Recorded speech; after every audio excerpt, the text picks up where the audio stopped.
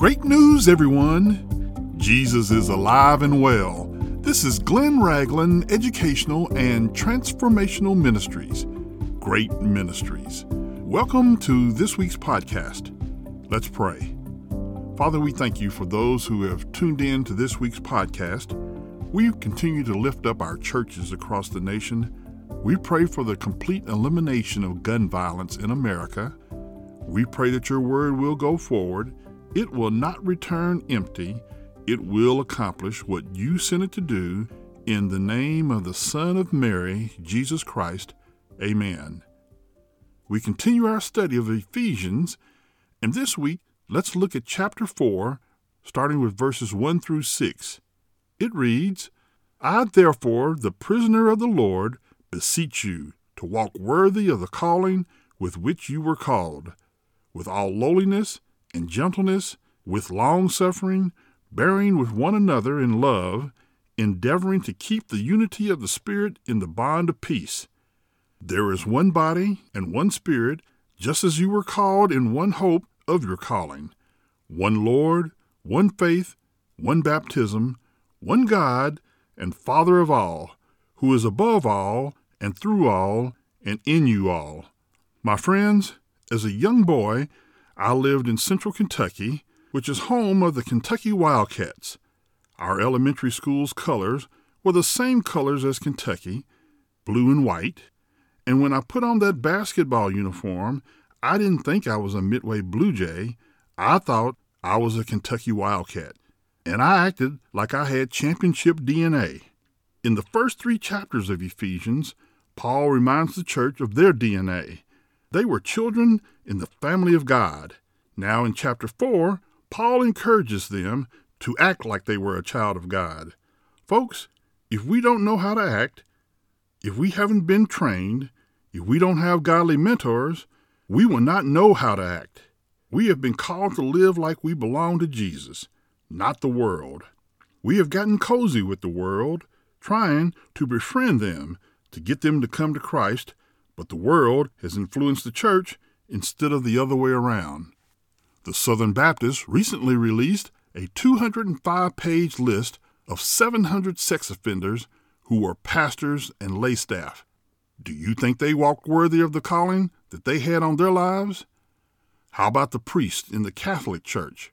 While these 2 denominations have publicly brought to light the abuses, other denominations continue to hide the problem. Paul encourages us to act like who we have become. Paul was in prison preaching for Jesus. The clergy that I mentioned will be in prison for not preaching Jesus. Paul gave up his freedom to follow Jesus, and Paul is calling on us to do the same. Paul calls on us to have these character traits to be a follower of Jesus. The first 3 traits are found in verse 2. Humility means that you have value to God, but you do not value yourself above others.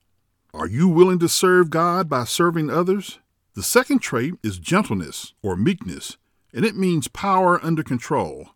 Many people make the mistake of looking at meekness as weakness. When we understand that our power is under God's control, then we are meek.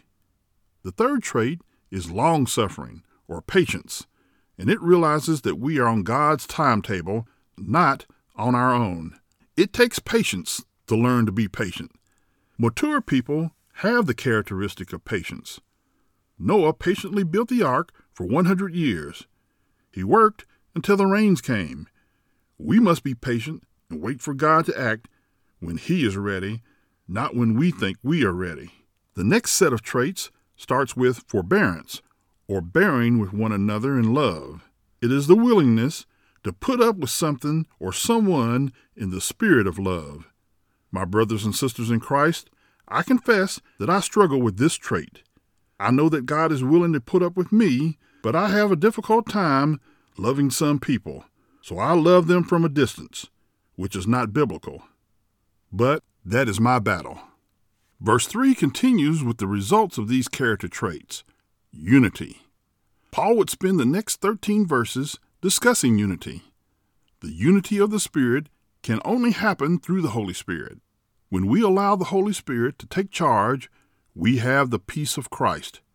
The work of Jesus on the cross brought peace between God and mankind for those who accept the peace. In verses 4 and 5, Paul presents a series of ones. The church is one body, and that is the body of Jesus Christ.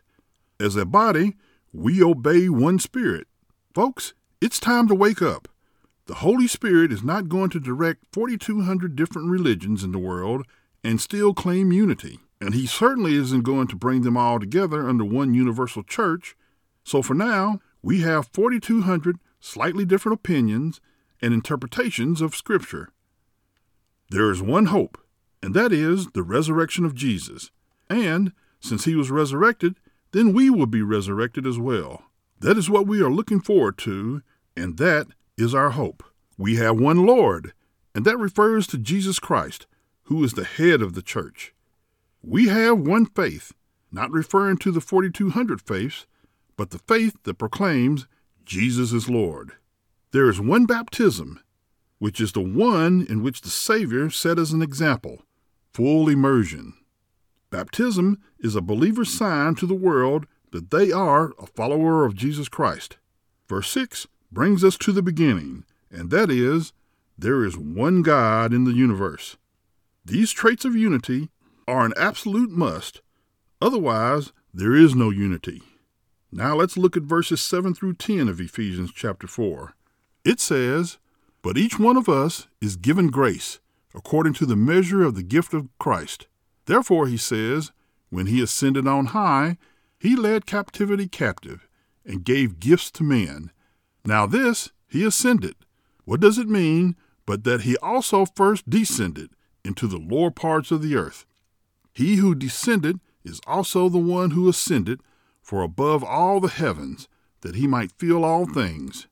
My brothers and sisters in Christ, how are we to be unified? We are each given individual spiritual gifts through the grace of Jesus Christ. These gifts are not equally divided, but your gift is for you. Your gift is to be used by the body of Christ, which is the church. In verses 8 through 10, Paul uses Psalm 68 as a scriptural proof that to the victor go the spoils. In other words, Jesus' victory over sin and death meant that he can give spiritual gifts to whomever he pleased.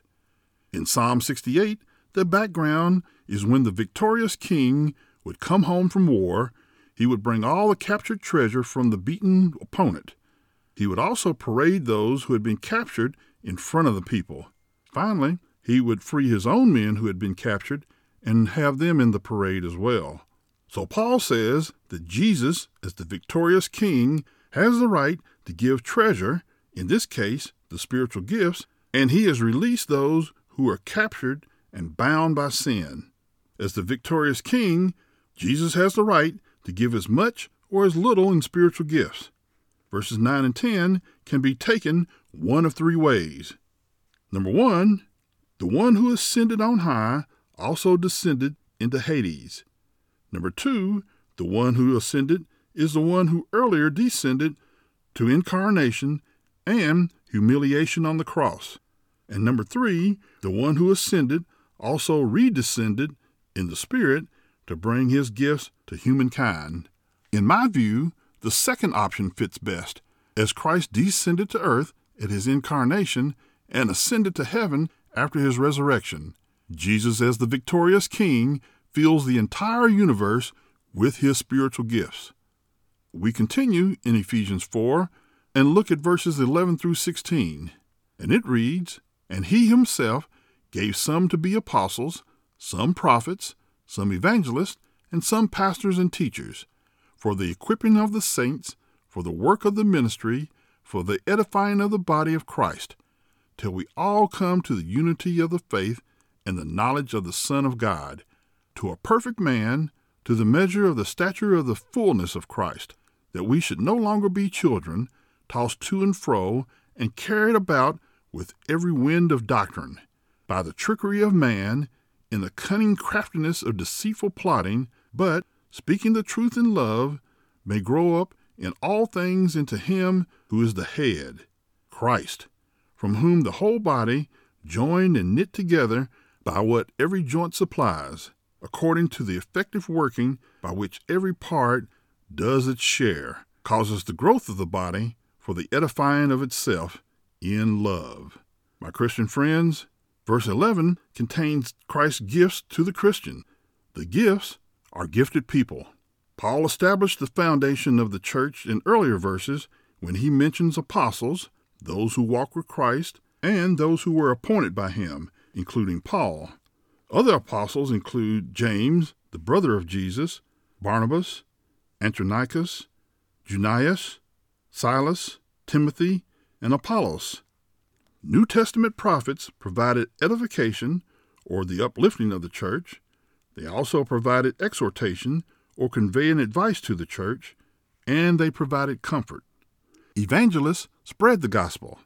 Pastors and teachers are linked together as they are one person with two jobs. They pastor the congregation that is settled in one place, like my friend Pastor Joshua in Kenya, and he also teaches his congregation. The purpose of these gifted persons is to equip other believers for the ministry. My Christian friends, you have not been called to sit back, relax, and wait for Jesus to return. You have gifts that are to be used in kingdom building. You may have the ability to reach someone that the pastor cannot reach. When you use your gifts, and I use my gifts, and others use their gifts, we all enjoy the unity of the body of Christ. We become spiritually mature, and we become more like Christ. Folks, when you remain an immature Christian, you can be tricked by false doctrine. When you read, study, and meditate on the Word daily, you cannot stay a baby Christian very long. The body of Christ, the church, can grow when its members grow. Each one of us has a part to play. Next week, we will conclude chapter 4 when we talk about the new man in verses 17 through 32. I hope you'll come back and join us next week. If you don't feel that you've been walking worthy of your calling, ask Jesus for forgiveness and start fresh. If you haven't accepted your calling and you feel the Holy Spirit calling on your life, pray this prayer with me. Say, Father, I feel your Holy Spirit calling me, and I want to give my life to you. Teach me how to walk worthy of the way that you would have me to walk. Teach me your ways, O Lord. Thank you, Jesus, for your victory on the cross, and I await the spiritual gifts that you have for me. In the name of the atoning sacrifice, Jesus Christ, amen. I continue to encourage you to find a good Bible-teaching church. Send your prayer request as well as your praise reports to our email address, which is hello@greatministries.org. Please continue to pray for Great Ministries and share us with your friends, your family, your loved ones, and the unsaved. Stay safe, be blessed, and have a great week.